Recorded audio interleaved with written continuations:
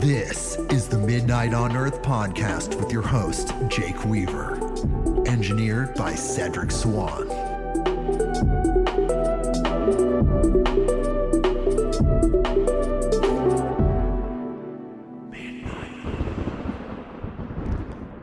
Whoa. Hey, everybody, we're back for episode 6 of Midnight on Earth. I'm your host, Jake Weaver, and right now I am in one of the most beautiful parks in Portland, a rose garden that's fully in bloom right now. I'm at Peninsula Park in beautiful North Portland. I'm here today on this beautiful sunny day to hang out with you. I'm realizing that at episode 6, after a month of incredible guests, this is a great opportunity for me and you to get to know each other more. I would like to be your friend, and I feel like you want to be my friend. So let's just be friends and figure out how to connect. So I was wrapping my head around this, and I was trying to think, what is the best possible way to get to know someone? And right off the top of my head, I thought, hang out at the park and watch really cool videos together. So here we are at Peninsula Park, and today we're going to hang out with a couple of my very favorite dead people. The legendary Richard Alpert Ram Dass, and together with Terence McKenna. Both dead, left their bodies. Currently not in physical form in this dimension. That's about as far as you can go with it. They're out there, clearly. So I want to get to know you more. I'm such a loving guy, and I would really like to know what you're all about. So feel free to email me your thoughts on the show, things that you're feeling, if you have any ideas, if you want to steer me towards any guests, you're more than welcome to do that. All you have to do is email me at the word contact at the @ symbol, contact at midnightonearth.com. Pretty easy. Let's get to know each other. I'm still working on my social media situation. I have an Instagram account, Instagram.com, midnight_on_earth. There's a Facebook page. There's ways to get a hold of me. Twitter. I have a Twitter. But we're still developing that. The first most important thing is to develop this wonderful podcast with you, my listeners. And I just want to tell you how much I love you and I appreciate you. And I really hope that you've enjoyed these last few or so podcasts this last month, because I sure have. It's been enlightening for me. I've made new friends and more, people that will be coming back as reoccurring guests on this wonderful show. And there's so much more ahead. But I thought it'd be a good time to stop and take a little breather and figure out how we can connect with each other more. How you can get to know me, Jake Weaver. So here we are. Now we're going to go to the video. This takes place in 1992. This is an incredible meeting in Prague between Terence McKenna, Ram Dass, and I believe Anjali. I don't know how to pronounce her name. I'll see it as we listen to this together. And let's really reflect, because this is a meeting of the minds. This is something actually really phenomenal and spectacular, because it's two real heavyweights in the spiritual psychedelic world. Ram Dass, Richard Alpert, who was the assistant of Timothy Leary in his Harvard days when he first discovered LSD in his world. He then went on to conduct experiments at Harvard with Richard Alpert prior to Richard Alpert becoming Ram Dass. Richard Alpert, in a nutshell, if you don't know, became Ram Dass by traveling to India and meeting a very special man named Neem Karoli Baba. Baba, I'm sure, is just teacher. His name is Neem Karoli, and he was an incredible guru, a very big fixture, a big figure in the 60s. He was the subject of Ram Dass's book, Be Here Now. That book was written after Richard Alpert traveled to India, met his guru, and metamorphosized into Ram Dass, which is a great thing to metamorphosize into, let me tell you. And then on top of that, we have Terence McKenna, the legendary seeker, the psychedelic warrior, the man who dedicated his life to entheogenic studies. He traveled with his brother Dennis McKenna to South American locales to find rare psychedelic compounds that were found in the plant life and various mixtures made by shamans of the area. He then brought his perspective, his perception of what he discovered to the counterculture of the 60s, the 70s, and became a really big vocal proponent for DMT, dimethyltryptamine, which is a very potent psychedelic drug, very potent. So this person became the voice for that first. I think he was one of the big voices for DMT. DMT being the active ingredient in ayahuasca, which is very popular right now. Ayahuasca is the shamanic drug, for lack of a better word, shamanic compound that has been used for a very long time by combining two vines, one containing the DMT and the other being an MAO inhibitor, meaning that if you were to ingest the DMT vine normally, it wouldn't have an effect on you. There'd be no DMT experience. However, by taking the MAO inhibitor, this allows your body to process the DMT in, I believe, a slower release way than smoking or injecting DMT, which I've never seen anybody do or heard of in my life. Just in studies. In the book DMT, The Spirit Molecule, they talk about that.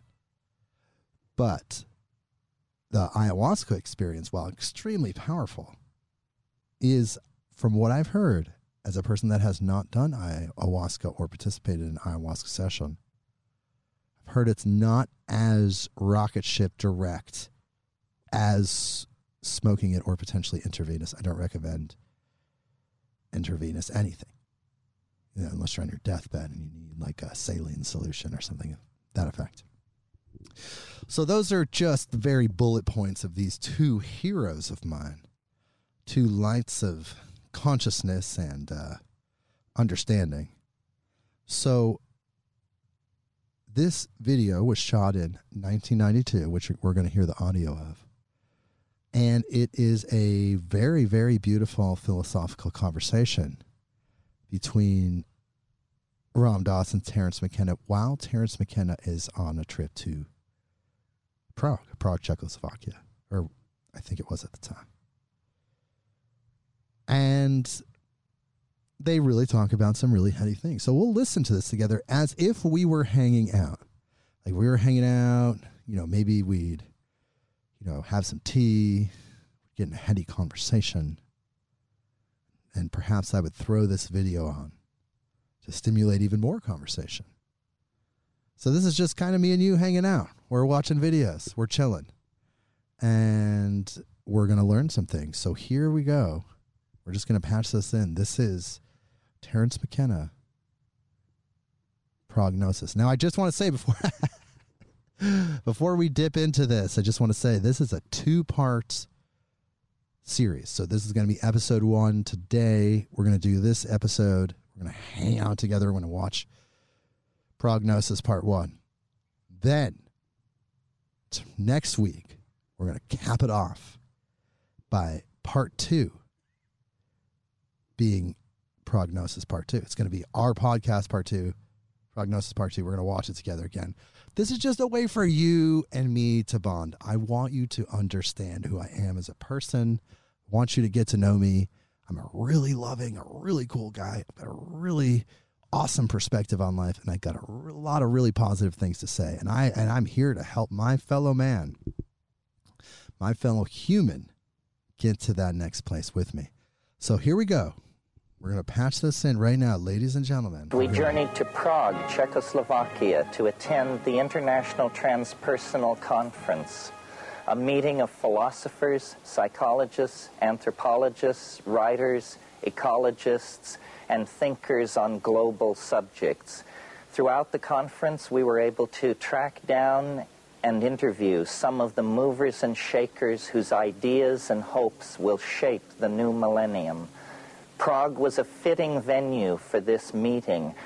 Poised as it is at the center of European crisis and promise, it is a metaphor for the transformation of the planet and of human psychology that must take place if we are to provide a sane future for our children. I really liked that. Sane future for our children.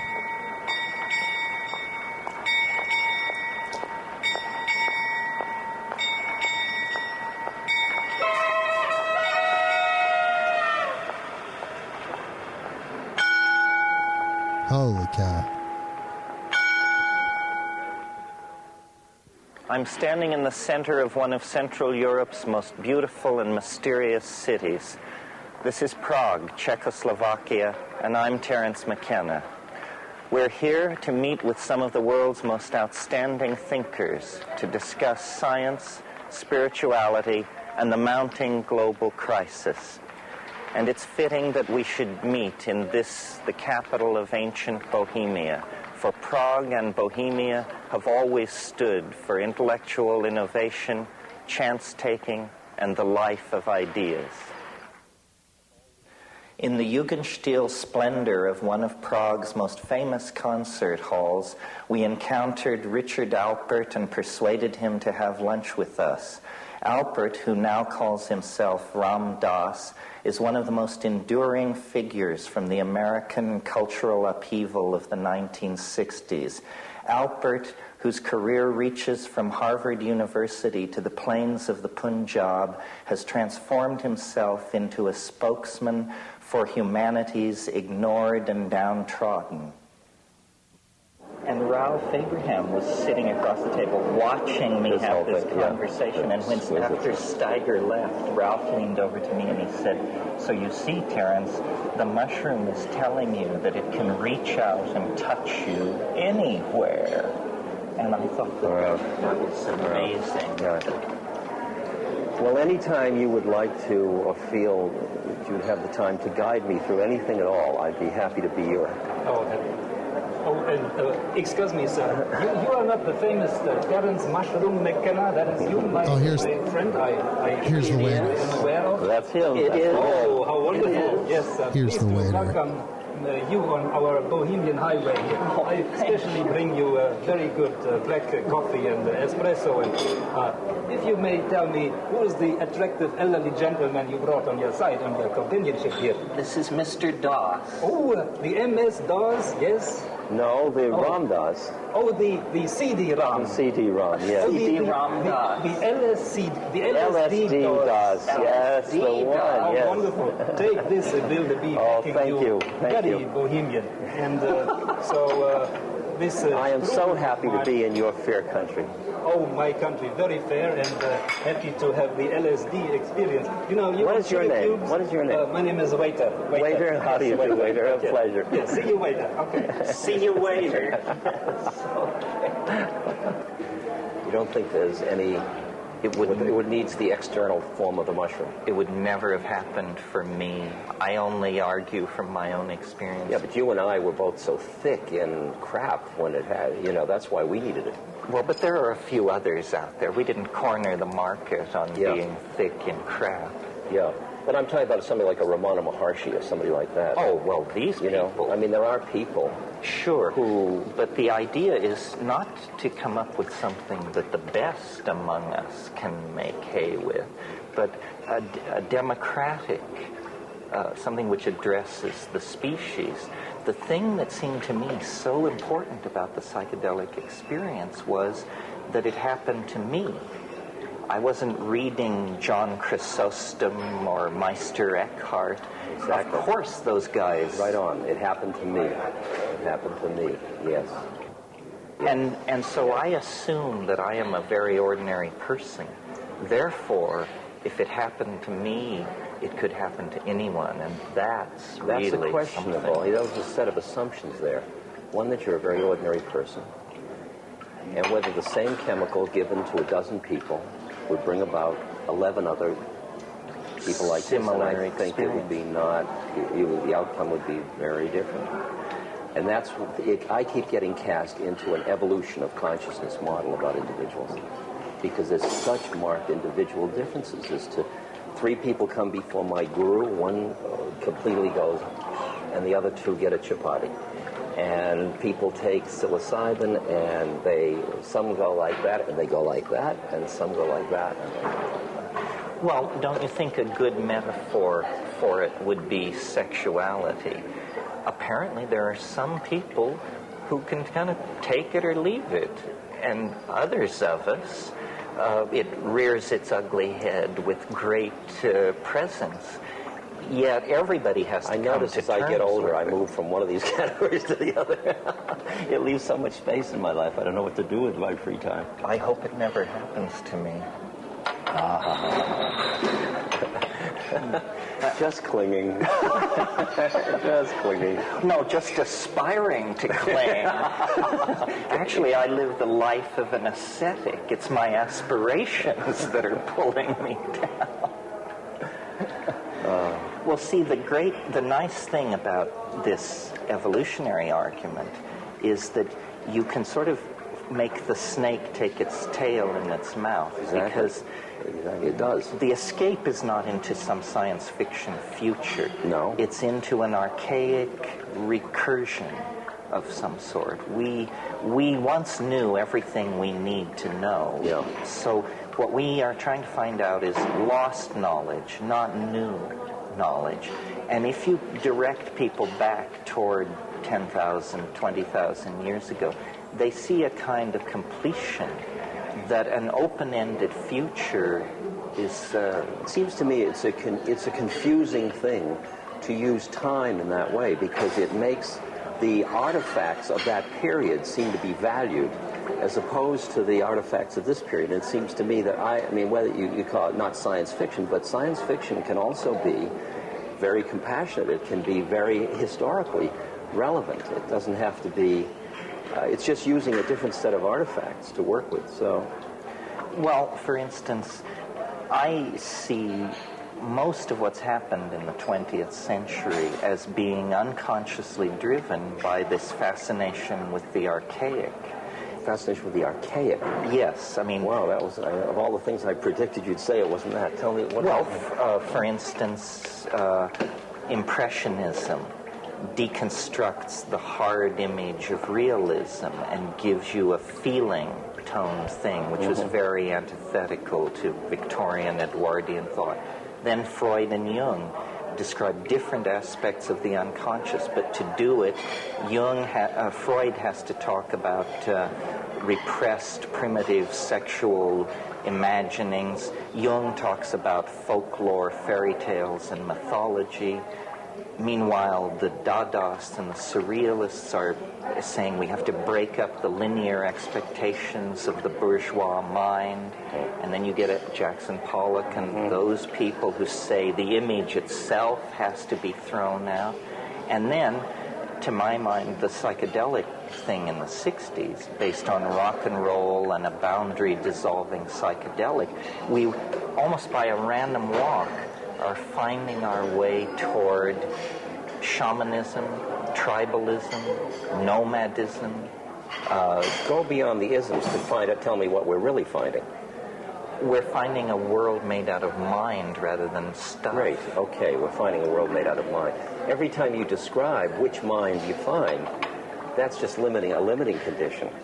I mean, if we just find the thing of mind-created stuff, live in that, then what happens? Well, I mean, there is a transcendental dimension beyond language. It's just hard as hell to talk about it. But if you live in it and talk from there, then the forms that it will manifest in become just the forms it manifests in. It's nothing more or less than that. So you mean you download the unspeakable into language and let the chips fall where they may? Well, they don't fall where they may. They fall in a perfectly harmonious pattern. Well, that's them falling where they may. Where they may, where they will. Yeah. Well, so what I'm hearing from you is you have a very strong sense of the pattern, strong enough that your necessarily limited personal viewpoint doesn't tend to get in the way. You can always push the reset to hope button, and then you hope, almost on principle. Trump has said to me, stand halfway between hope and hopelessness. I thought that was very useful. And is that... No. What is it? It's It's the ecstasy of total horror and total beauty at the same moment. That's what I feel again and again, Terence. When I'm with somebody dying of AIDS, my God, my heart's breaking. It's horrible. It's a ghastly, the social ostracization, this, that, opportunistic illness and everything. And there's another part of me that's giggling. And I can hardly handle the multifrenia of it all, the sense of the perfection of it all, and the beauty of the moment, and the horrible shit of it, you know? Well, it all is spun together. Is that because you feel confident that the self is somehow indestructible, or because you don't even ask that question? You got to watch the words indestructible, because that has a time dimension. I mean, I think that awareness is that. But for example, do you think this is the stage upon which all acts are performed, or that we move up and down stages. Many levels? Oh, infinite number, because I just look into two minds and I see two different ones. And those are all on just this one. No, I feel like I have this friend Emmanuel, you know, this spook that has no body. And Emmanuel's two lines to me were, death is absolutely safe, first thing. That's a very profound statement. And the next thing he said, it was like taking out the tight shoe. And then I said to him, Emmanuel, what am I doing here? Who made this error? What am I doing on this plane? He said, you're in school, why don't you try taking the curriculum? And the curriculum is? Life. Any life? It means the exploration of the clinging of mind within the world of projected form. So the exploring life. It's the exploring life with it's purposive in the sense of returning back into the Garden of Eden. It's a return. There is a return metaphor underlying all of it. And I'm sure you're asked this all the time, so am I. Maybe we give different answers. Do you think that this can be done without psychedelics fast enough to have an impact on the global situation?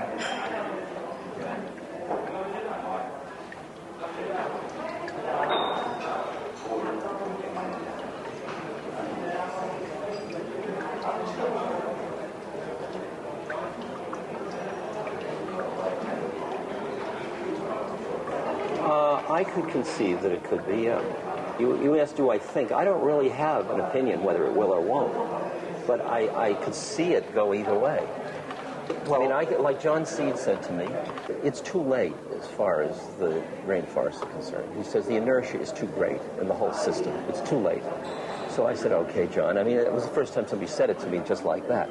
He said, it would take a miracle. I said, oh, that threw me back on whatever that was. And then he said, but after all, he said, we came up out of the ocean and came onto land. He said, we have quite a lineage of miracles. I wouldn't underestimate us. That was a nice one. Well, so my question to you is, are psychedelics a miracle?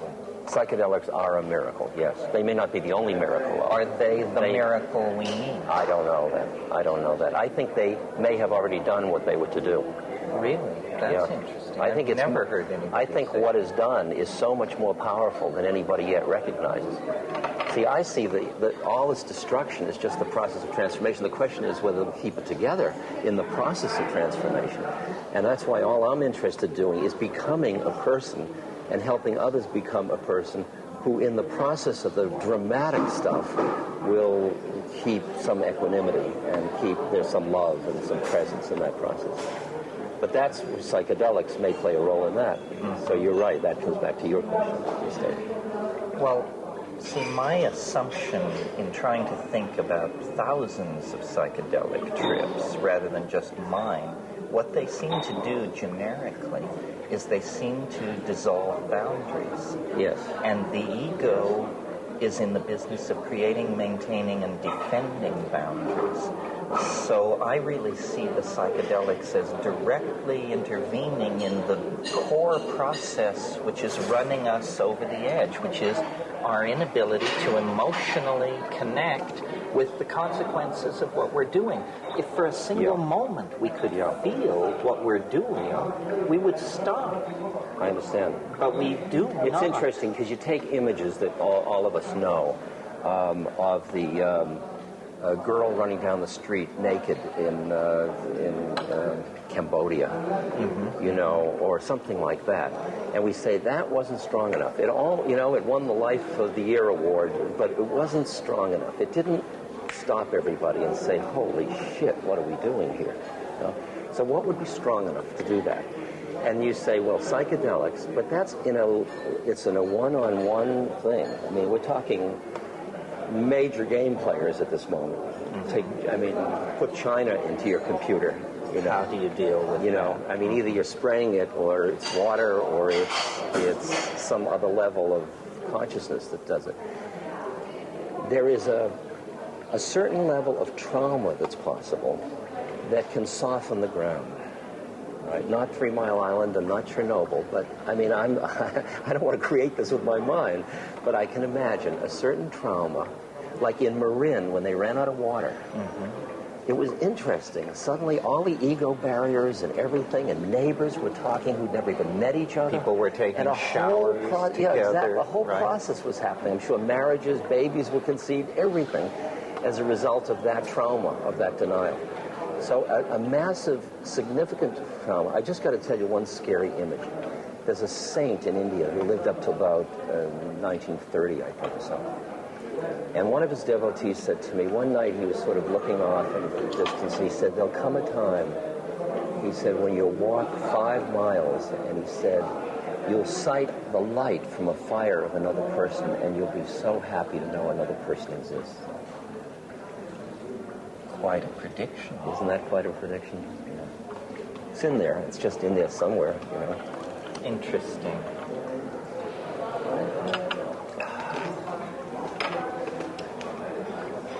Yes, well, I agree. I think that what's going to happen is that... Gentlemen, everything is fine with the evolution of coffee and consciousness. Both very good with you too. You have come just at the right time. Yes, this is just what I want. How did you know? You tuned into a higher level.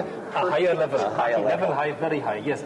I eat Bohemian mushroom soup today. You know? We were just talking about that. Oh, yes. You like Bohemian mushroom soup? I like Let mushroom. me sprinkle liberally some water on your chalice, sir. Oh, please. That is, liberally sprinkle his chalice. Yes. For sure. Very good. I am a cellist, so it's fine if you wish to. Oh, I know you by your true name. You're Mr. Chalice, sir. Yes. Very good. You also some water in your... No. I was confusing. let me put this here. And have fun with the shaman strudel. Bohemian, very good. Thank you very You much. call when things are getting dangerous. I'll Okay. call you. I'll be right back. Not to worry. Good, good.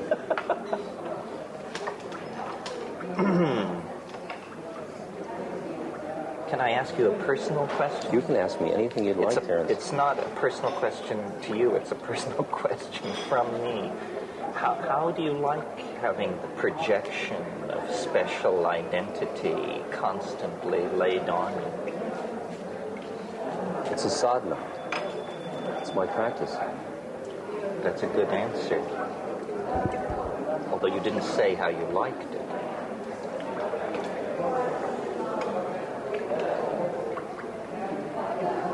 I like it to the capacity I have to transpose it. If I can't, I mean, sometimes these are going very fast, and to just keep it transposed, then I love it. I love it. It's like a fire. If the minute I start to lose it, it's a fucking drag. It really is. Because, I mean, you know, I was in a situation in Miami where all these women with blue eyes and coiffured hair were grabbing at the buttons of my jacket. And I thought, oh, I don't want this. Whatever this life is, I don't want to be part of this. I mean, this is, they eat your flesh, finally. Sure. But I realize at any time I can walk away from it. And it's my, you know, I'm a free agent. So do you never get in a situation where you say, gee, I'd like to do X, but Ram Dass would never do that? My stock and trade, or my coinage, is in sharing just those predicaments publicly. See, I've turned it into, right? You've managed to, but public confession is the subtlest form of wastrelry. Of what story? Yes. I do it myself. Say, I'm not a good guy. Don't follow me. I'm a bad guy. Then I leave the stage and say, now I can really be a bad guy. Come up and see my holy pictures. That's one of my lines in my lecture.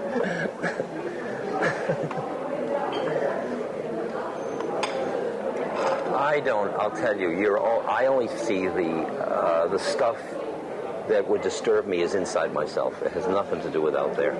Out there is just being what it is, and I'm responding with my own stuff. And if my stuff is my enemy, it's going to get too much for me. And if it isn't, you know, it depends on how much I can consume it, joyfully participate in it, passionately, all of it. Well, you've sort of achieved a unique synthesis. I mean, you're almost a secular holy man, because I don't care much about what you believe or who you light candles to. Basically, I think I heard you describe yourself once as a kind man. And you've gotten incredible mileage out of that because there are so few. It's far out. Right? Yeah. Yeah. I mean, this is... Well, when you talked about coming back into the boundarylessness, to me, that's the whole quality of compassion. It has that boundarylessness to it.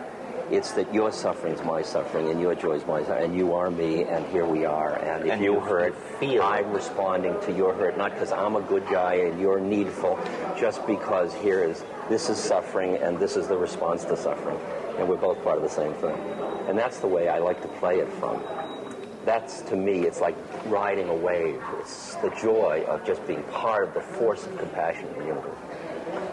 Well, when you look, you mentioned in your talk the other night, since some people think the 90s are going to be a second turn of the spiral, I observed the 60s as a spear-carrying 14-year-old. I was down in the masses. What were the mistakes that are avoidable if there's a second chance?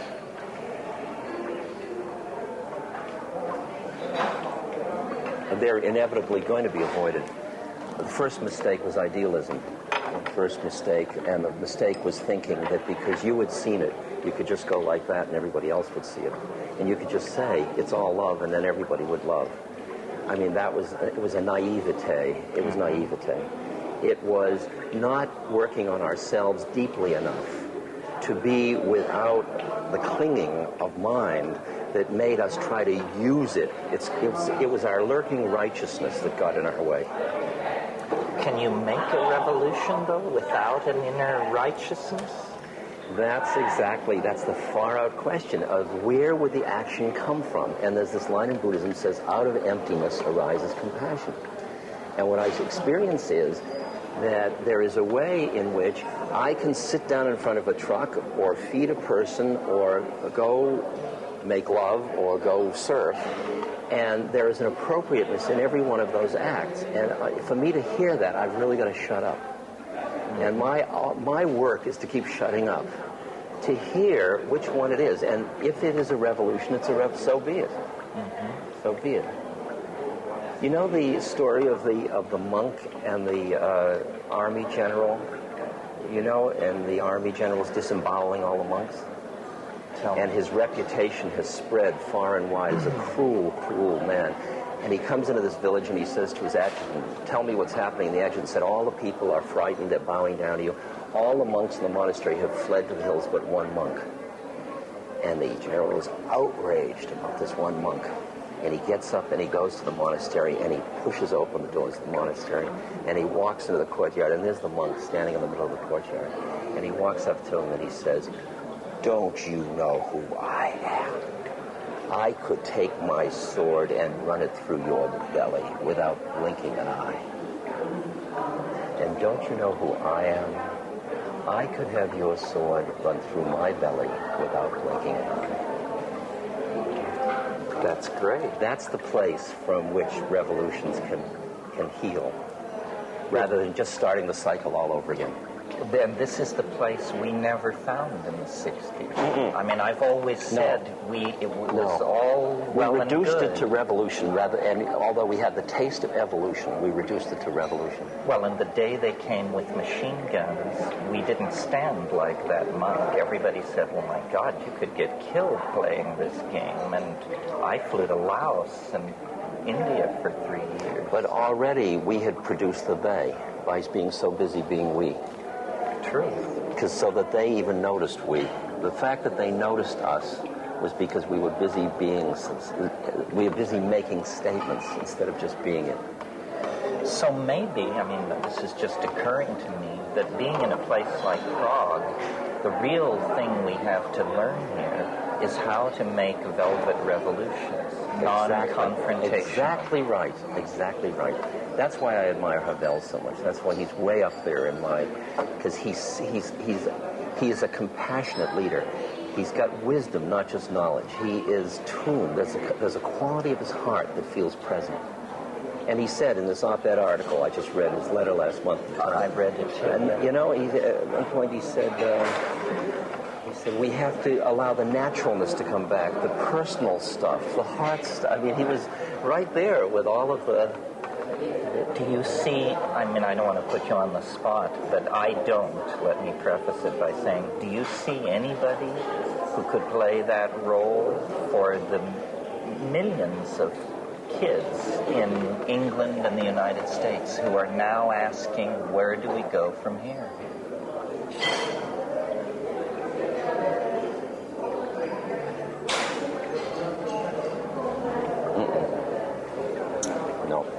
Is that good or bad? I guess the situation hasn't demanded the emergence of that being it. Of those kinds of... Because it can't be anybody that comes forward and says, I'm it. Oh, no. It has to be someone who the people But the situation say, can demand the formation. I mean, you watch, does the man make the time, or does the time make the man? You know, and you can feel how what took a certain person 20 years, like to ride a bicycle, somebody later on can ride a bicycle like that because the whole culture rides bicycles. There's some process where the situation emerges where the person has to come forward and they're just forced out. I mean, I go and I look at all the senators that are running for this or that, and I go to breakfast with them and I listen and I tune. And Jerry Brown I hung out with, and I said, you know, he's got interesting ideas, but his heart, my God, he's got work to do. This poor guy, he's suffering so much. And I love him, and I want those ideas out, but I want him to work on himself, you know, and so but I don't do see you really else. care in terms of political terms whether Jerry Brown makes himself palatable to an electorate? I care because I work with the Mayan widows in Guatemala and I feel like I'm representing them, and our government, our administration's policies are killing them and their children and their husbands. And some way I've got to play my part as a member of a society that is imposing so much suffering on so many people. I can't just walk away and say, oh, I'm helping the nice Mayans. I've also got to realize I'm an American citizen that's hurting the Mayans, and I've got to play both games to change one way and to do the other thing. So there's a kind of, not to go egghead here, but a kind of coincidentia positorum. Because on one level, what you're saying is, it's all right, don't worry. And on another level, you clearly are involved in a search for defining your role, where you would do some good. Optimum judo move. Optimum judo move. So it isn't enough to just say the system will take care of itself. But I am part of the system that is taking care of itself. So it's a sense of acting without acting through self. It's being not identified with the actor and not being identified with the fruits of the action. To me, one of my basic texts is the Bhagavad Gita, and those are the two injunctions. Mm-hmm. And I really hear those. And they're very weird. How you do an act when you're not identified with being the actor and you're not attached to fruits. I lead this funny, continuous paradox that suffering stinks and suffering's grace. And I live with both of those all the time. Well, I think most people do, don't you think? I think most people have taken a position. Oh, that suffering is bad, they hate it, they want to keep it away from it. Or that it's grace and it's, lovely. Well, and then the great masses of people never really draw the distinction, because for them suffering is like air and water. It's life. It's life. It comes with it's it. Life. Burying the many children you bear. That's why I found in the villages in India less suffering than I found around the middle class in America. Certainly less whining. Well, less preoccupation with what they don't have. Well, they have a philosophy of reincarnation that must sustain them. There is something else that's feeding them. Where we have a philosophy of, if you don't get it now, you never will. Exactly.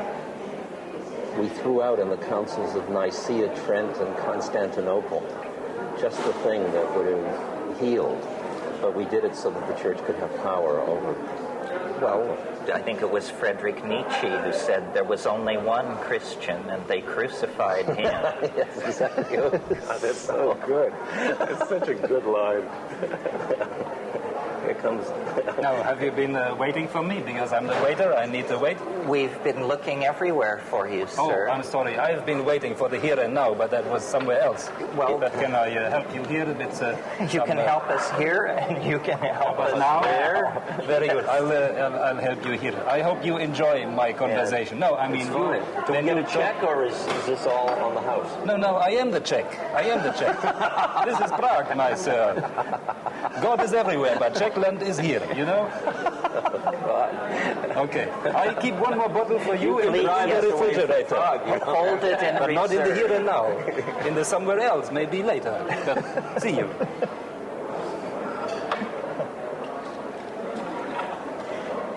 Well, I was asking you, what did we do wrong in the 60s? Yeah, okay. One thing that has occurred to me, and I certainly felt it with my friends, was we assumed it would go on forever.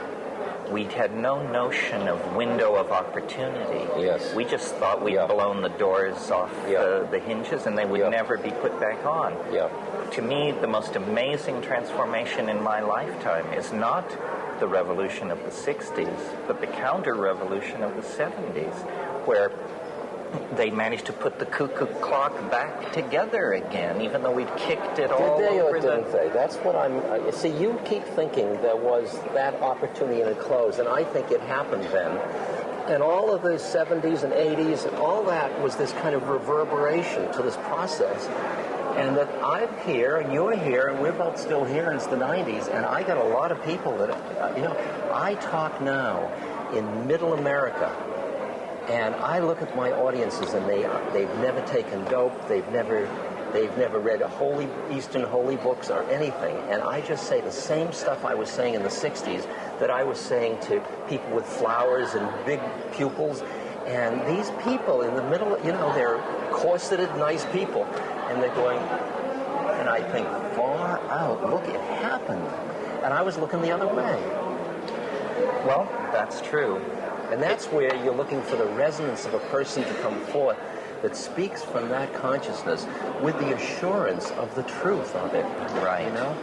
That's what I think, why all this business of a Christ figure, I mean, I see how seductive it is, but how we've gotten very cynical because we've projected into such a person a purpose. I guess a purpose, yeah. Instead of just that light forming out of the needs of the moment to create that light to which, because I find if I speak from a true enough for a moment when I can do it, from a true enough place in my heart, it reduces the paranoia, the subtle veils of paranoia in another person. I don't do it to them, it just falls away. Because they're testing, and they don't get from me anything that says like that. And I just watch them like a flower, like that. And I think, boy, I give a lot to just be that instrument. You know, that's worth working Well, that's for. a great role. That's but it's a role for every one of us. That's the role. That's what I said to the ITA. I said, you know, just don't talk about it.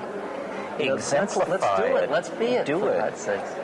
Well, you know, Blake said a wonderful thing. He said, if I can get it right, if the truth can be told so as to be understood, it will be believed. Right. Exactly. So all you have to do is say it. Exactly. When can you say it simply enough? Is it only said in silence simply enough? Or are there words? Or is there music? Or is there what? Or is there... There's words, there's music, there's silence, there's gesture, because it's always going to exceed one's grasp. See, my mantra is the Gandhi line, my life is my message. Yes, you said that the other night. That's very good. Of every level of being. I think I'm at a little lower level because I'm very aware that I have to struggle to have to say my life is my message. I would almost rather say my message is my message. Please don't look at my life because I'm a fallible human being and I'm constantly fucking up. But you see how that weakens your message. You see how that quality means that the message doesn't come from the root, the central. There's a way in which it waffles. True. And that's the thing. I really can't. Once I saw the possibility of that, I said, why waffle? What is worth holding on to that's worth waffling about? Well, I once said to Leo Zeff, I'm sure you knew Leo, I said to him in a meeting, I said, Leo, you're finished, you're completed, you're baked. Me, I'm half-baked. And I hope that the rest of my life will finish the baking process. You're not half-baked. That's what's interesting. I mean, when you and I talk, you and I hear each other perfectly. Truth. And so where are we hearing each other from? I mean, then we each play our game the way we play our game, you know, and you can play your game saying I'm half-baked. That's your strategy if you choose. It's a mercurial strategy. Yes, I understand that as such. Here's to Mercurius.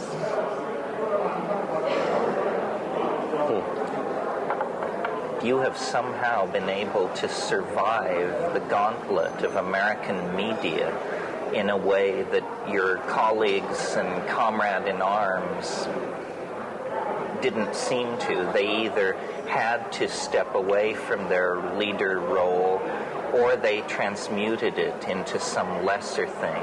So now Allen Ginsberg is poet laureate, Tim Leary is, keeps the club scene in Los Angeles interesting. Yes. But you, in a sense, never backed down, never retooled. You were also not first among equals back in the original thing. But when all is said and done, I was always the second in a way, it's like birds. If you stay just behind the lead bird, you don't have to do much. You know, you're just kind of riding along on the. Well, and Ralph tells me to be third is the real good position. It's like being the young prince. You won't ever be king. It was only until about 5 years ago that in the past 5 years they've stopped introducing me as Tim Leary's partner. Right. And which, I mean, I think that was great. I see him as one of my, first teachers, great teachers. And, but I don't have the fun for me. It says, I have no model of myself. I mean, I don't know who I am. I don't know whether I'm an anachronism from the 60s or I'm just about to happen. A prophet to be. Yes, I have no idea, and I don't care. That's what I saw, because either of them, all the things you get in either way are a drag, and they're beautiful, equally. No, well, I think you're a prophet to be. I think we all are. We all are, yes. As Bilbo Baggins once said, the greatest adventure still lies ahead. I believe that. I'll believe that when they lower my box. I do too. Exactly. Good. Exactly. Well, thanks for coming by. I'm sure you had many, many demands on you. Thank you. It was a pleasure. Good. I was afraid of you up until now. Now I'm delighted to be with you. Don't be afraid of me. The people who are afraid of me don't know me, or they know me better than you ever will. Angela Sarian is an anthropologist and workshop leader from California who brings the unique perspective of her Basque ancestors to the formulation of a new discipline which I would call neo-shamanic anthropology. So this girl's coming on the scene. So there you have it, as the king said to Mozart. Yes. Yes, as the caterpillar on top of the mushroom. Let's just pause this for just 1 second. Just want to say that was incredible. Absolutely incredible segment there with Ram Dass, Richard Alpert, and Terence McKenna. Very much reminded me of, like, Led Zeppelin and Pink Floyd playing together, or maybe the Grateful Dead and Pink Floyd playing together. Incredible. So much to unpack from that conversation. Such a blessing that conversation was even recorded. That was so much that we should go back and listen to it again together. We're hanging out. This is you and me. We're here, midnight on Earth. Let's go back to Terence's next conversation with this wonderful woman. Okay, here we go. Said, who are you? Well, so I looked over your newsletter, and it looks like sort of a neo-shamanism is the category that you are now defining in your public talks. Is that right? Yeah, I'm doing a lot of that, but mostly universals, what we all have in common, finding those basic roots, which then take us back to indigenous cultures. Archetypes. Especially the archetype of the warrior and the healer and the teacher and the visionary. Those are the four that the shamanic or indigenous cultures really focus upon. Well, so you're genuinely in the mainstream of the archaic revival. Never thought about it that way, Terence. Well, actually, I'm sort of subliminally plugging one of my books, which is called The Archaic Revival. But the notion is that what this whole cultural thrust of the 20th century, and especially the last 30 years, will ultimately be understood to be about, is a return to Aboriginal models. Yes. And that means especially shamanism, and to my mind, especially psychedelic shamanism. Yes. Oh. But the Renaissance went through a rebirth of classicism, probably without ever really articulating that that's what was happening. But I think this shamanic or Aboriginal ecological feminine partnership impulse is now pretty explicit. So that's what I meant. Yeah. Well, I think that I love the title, like Archaic Revival, because at the same time, what's coming up is everyone talking about a new world order. Right. And yet, in order to understand what constitutes a new world order, we need to take a look at what the current world order is. And so we really have essentially four worlds. We have the industrialized first world, and we have the socialist bloc, which would be the second world, and we have the third world countries, which are really the developing countries like Brazil. But the fourth world is really the Aboriginal indigenous cultures that are within cultures but don't have the same kind of rights. And the first three worlds say that the land belongs to the people, but the fourth world says that the people belong to the land. And so that people belonging to the land is really it's your archaic revival, but it's getting back to nature and owning those roots brings up that revival, which is the shift that we're going to need to make in order to do the new world order, is to get the people back to the land. Well, it's too bad that there's no place in the world where that Aboriginal position is in a governing position. Starting for the first time in the last 3 years is the establishment of the World Indigenous Council. And this summer in July is the first time that there will actually be a vote to have a seat on the United Nations where there will be representatives from each of the world indigenous peoples. And so I'm real hopeful. Really? About that. You mean every Amazonian tribe could potentially have a delegate in the Union? Or that they themselves could have a council and vote who would be their best representatives as a bioregional. Well, there's some phrase in Latin, I can't remember what it is, but it means that he who does not expand his borders will have his land taken by somebody else. Yeah. And this was the theory that drove colonization in South America. All of these countries like Peru, Colombia, Ecuador, Venezuela actually encroach on a vast Aboriginal core of that continent, which should be self-governing. Yeah. And were it self-governing, it would be a tremendous... Huge force. Yeah. It's amazing that I really think that for the last 20 years there's been this whole east-west bridging, but we're really starting in the last 5 years to this north-south kind of bridging, and I really feel that that the Latin American countries, which there are 12, plus the indigenous force countries, that the northern force would be Europe, Russia, Canada, but the whole southern force is like Africa, Asia, and the Latin American countries. And so that whole force and those two forces really coming So together. even though you're a spiritual teacher, you talk global politics like a State Department second string. I do.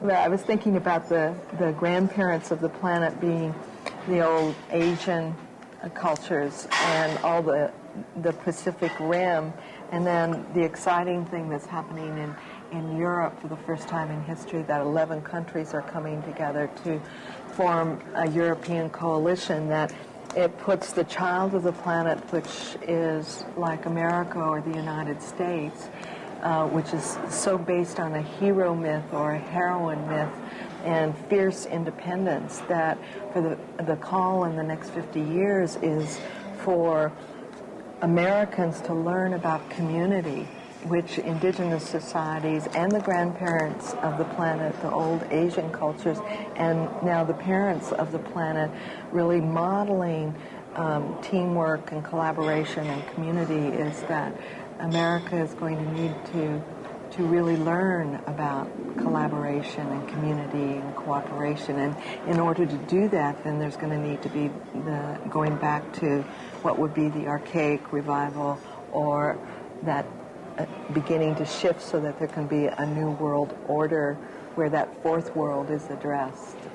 Well, don't you think sort of what's happening is that people have a very strong local sense of place, loyalty, and then they are forming a planetary loyalty, but in a way all the levels in between are dissolving, so people don't think of themselves as Americans, they think of themselves as Northern Californians and Earthlings, sort of like that. But in a way, federal Europe, which is no longer a sure thing, because of these recent developments, goes against that.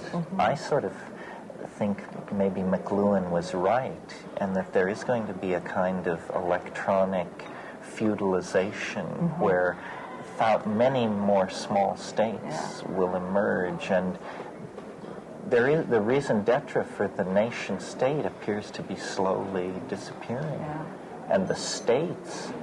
I think the crisis that came to Marxism is coming now for the republicrat oligarchy in America. Yeah, I think you're right.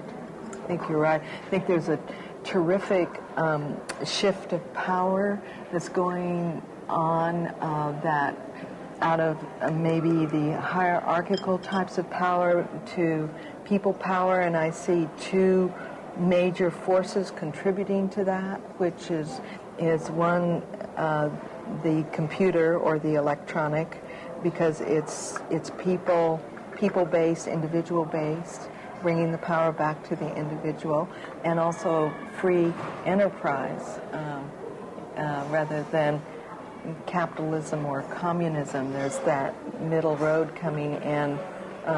So I think that when we take a look cross-culturally at the three kinds of power, or the power of presence, or the power of communication, or the power of position, the willingness to take a stand, is that it's going to be very important to see how those shifts of power really are going back to empowerment of the people.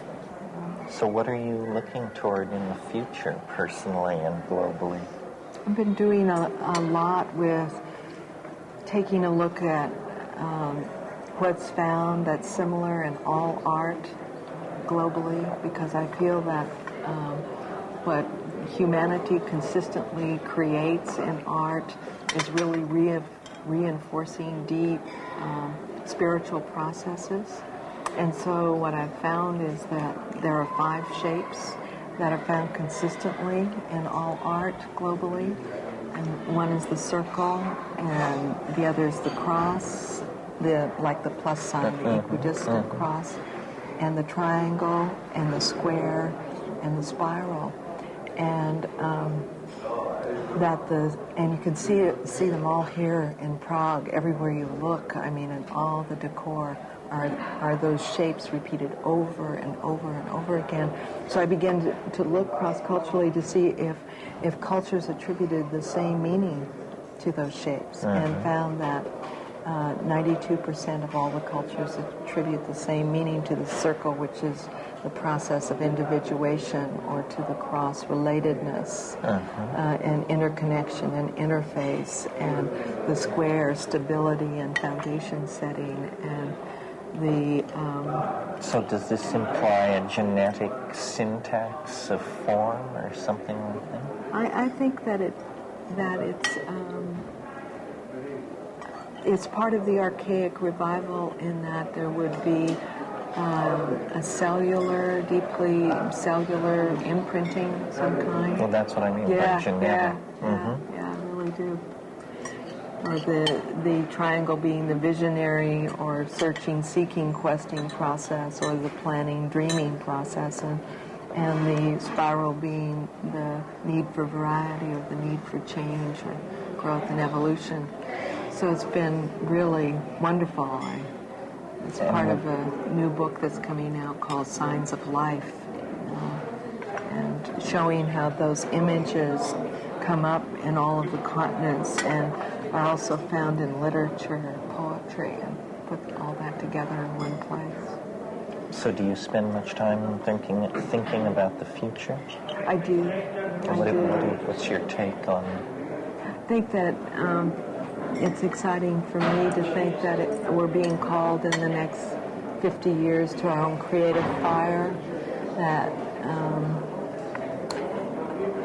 we all have salvation myths and we all have doomsday myths, but there's a whole body of myths in mythology that have been totally overlooked that I think we're being called to, which are creation myths. And what are the creation myths but stories about how to build new worlds internally and externally? And I think that for 2,000 years we've done the polarity dance, and we're moving into a both-and world rather than an either-or world. And I'm excited about the future, that if we can really move into the wisdom of the plant kingdom, and if we can move into the deep wisdom of nature as a mirror of our own nature, that and remember our creative fire, I think it will be a wonderful time in history. I'm so glad I was born at the time I was born to be a part of this evolutionary renaissance. How do you see it happening? I mean, do you see a breakthrough with technology or an abandonment of technology? Do you see pharmacological engineering? Do you see new religions? Do you see... In other words, it's easy to hope, but very hard to get the details in focus. Yeah. I think that what I see is that there'll be both the bridging of the natural and the technological. So a more cellular technology, a more organic infrastructure. For sure. And I think that computers are here to teach us about those organic structures. I think that we're learning different kinds of systems to really see what are the inherent systems within nature and within our own nature.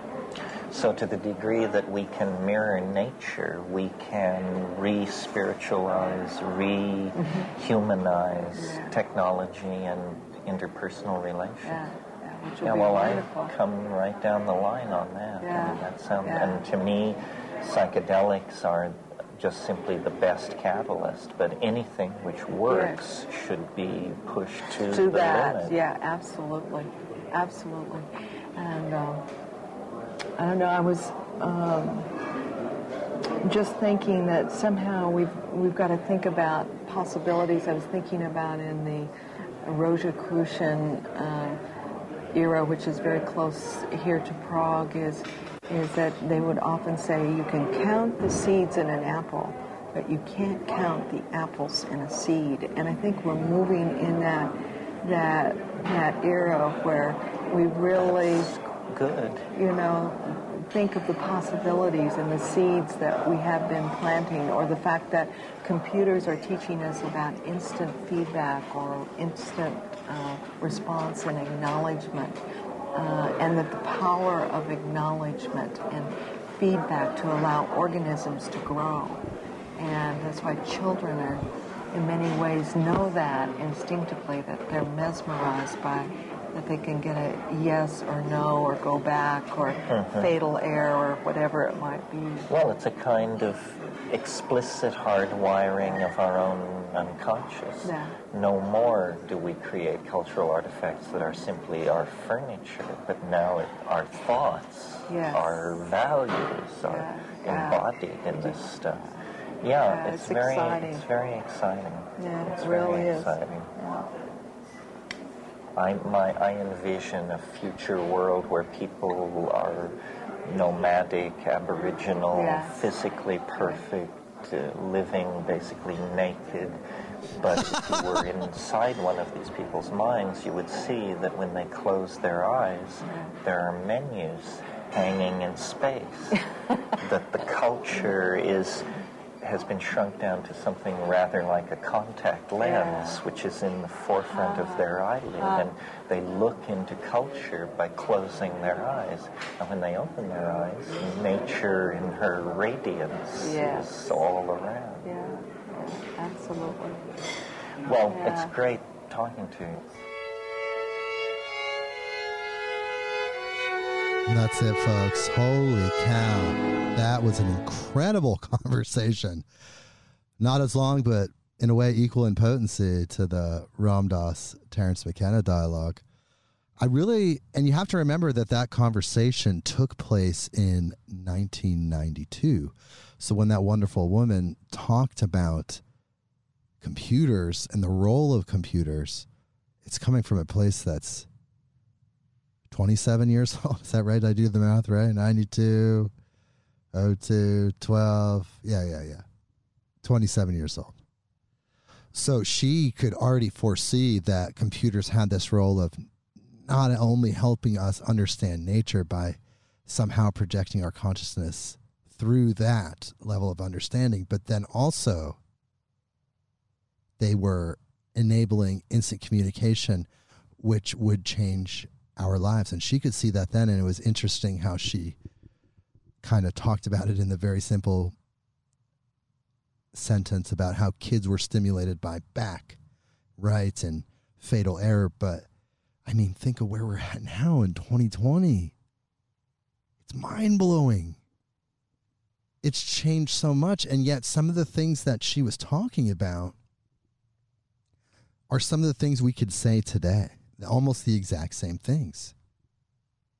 She was even discussing how she felt that there was this new world order coming together, this homogeny of all these different cultures in the world, what she described as the first, second, third world, and then bringing into her perspective and her definition of the fourth world, the indigenous peoples. All those peoples together, this homogeny, this new world order. It's very interesting to think that she could see that. She had the foresight and just kind of the future outlook to perceive this information in such a way that she could forecast that.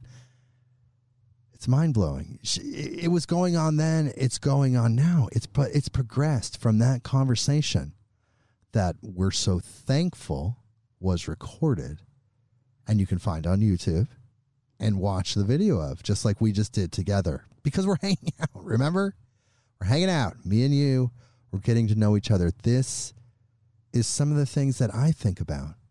I think about how we can all, as Ram Dass was saying to Terence, how we could all come from that place of divinity and that outer thinking, and then bring that into our self, in our daily self, rather than starting from the ego, starting from this dimension, then focusing outward.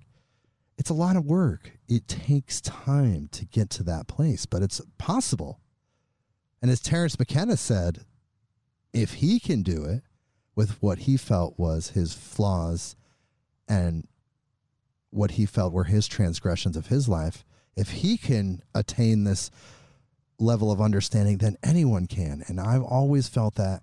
And if you study Christianity, that was always the message of Jesus, was that if he could tap into what other mystics and people have described as the Christ consciousness, if he could tap into that, if he could become that, then so could anybody.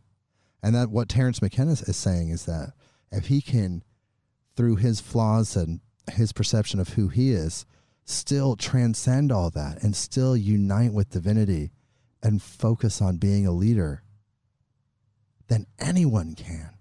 And that's the hope for humanity, because we're all humans. There's nothing really different about us. We're driving different cars. They may have different types of skin tones that may fall on different colors of the spectrum of colors, but ultimately we're light beings driving these vehicles. We're one beautiful, beautiful human race. No matter where We've come from like the lotus that comes from the mud. Whose roots are in the mud. We can be that lotus flower. We can transcend all the things that we feel like are the mistakes of our lives, are the transgressions, like I mentioned earlier. If you were a religious person, you might even say sins. I don't go that far. But what I'm saying is, we don't have to judge ourselves once we unite with the divine aspects of ourselves. We can look back on our human story, the human condition which brought us from that point to now, and forgive ourselves and realize that that was the growth pattern. That was the path that we needed to go on to attain the specific information that we needed to get from those experiences. So we can let it all go. We don't have to judge ourselves. We don't have to condemn ourselves. All we can do is work towards making ourselves better. And anyone that knows me, any one of my friends like you guys, will tell you that I'm all about personal development. I'm all about making yourself better, making yourself healthier in a functional way, in a way that's in resonance with everyone around you, your environment, everything, in a way that's completely in unison with your mind, your body, your spirit. That's the kind of personal development I'm into, the kind that really uplifts people. And let me tell you something. Let me tell you how far from perfect I am, okay? Just like Terence McKenna. All kinds of mistakes in life. All kinds of, I'm not going to use his language. All kinds of F-ups. Been there, done that, got the t-shirt, okay? But I'm a human being. I didn't kill anybody. I didn't do anything in a way that was coercive or evil. I just, had lessons to learn in my life. There's times when I was very, very young, when in middle school, I could go so far as to call myself a bully. I was in a lot of pain. Personally, had a rough first half of my life. So, nobody's perfect. I hurt people's feelings during those years. But I've reconnected with some of those people, and I've told them my situation. I've asked for their forgiveness, and they forgave me. It's a beautiful thing. It's a human thing. We're all humans.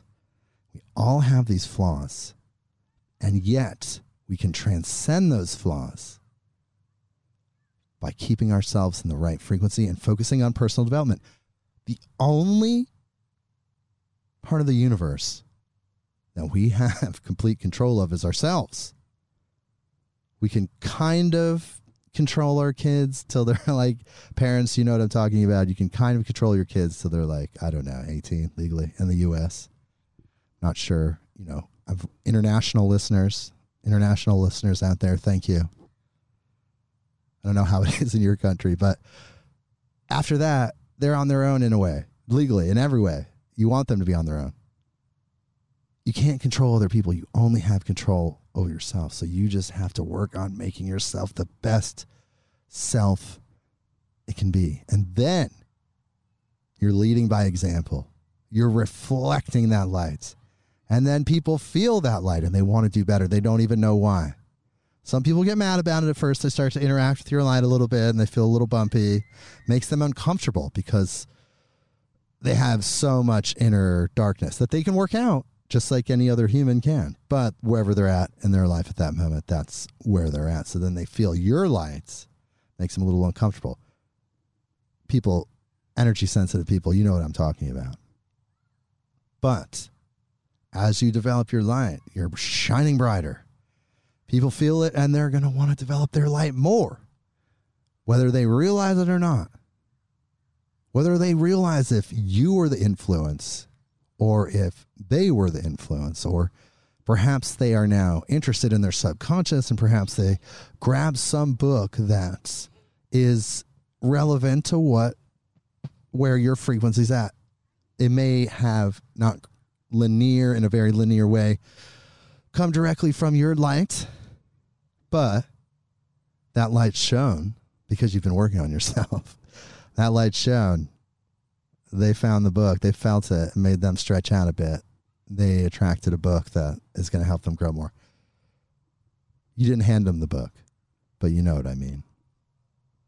So I just want to thank you for hanging out with me today. It's been a really great episode, and we're going to do part 2 of Prognosis next episode, and we're going to hang out some more. You're going to get to know me some more. You're going to hear my thoughts. You're going to hear the story of my life. You're going to hear everything as we get to know each other episode after episode after episode after episode. And I really appreciate all my returning listeners. I absolutely love you. You're feeling the show. You know the show is going to be really good. It is really good because you know I'm out there trying to do the good work, the same work that you're doing out there in your heart. You know, you may be working a job. You're still doing it because you're pushing that frequency out there with your mind, with your heart, that absolute, true, real love. And I appreciate you guys. Thanks for hanging out and be a part of Midnight on Earth. You know what else you can do for me? Look, do me a favor. People all over the world. Tell a friend for me. Tell everyone you've ever met. Just kidding. But please help me spread the word. Midnight on Earth. There's a website, midnightonearth.com.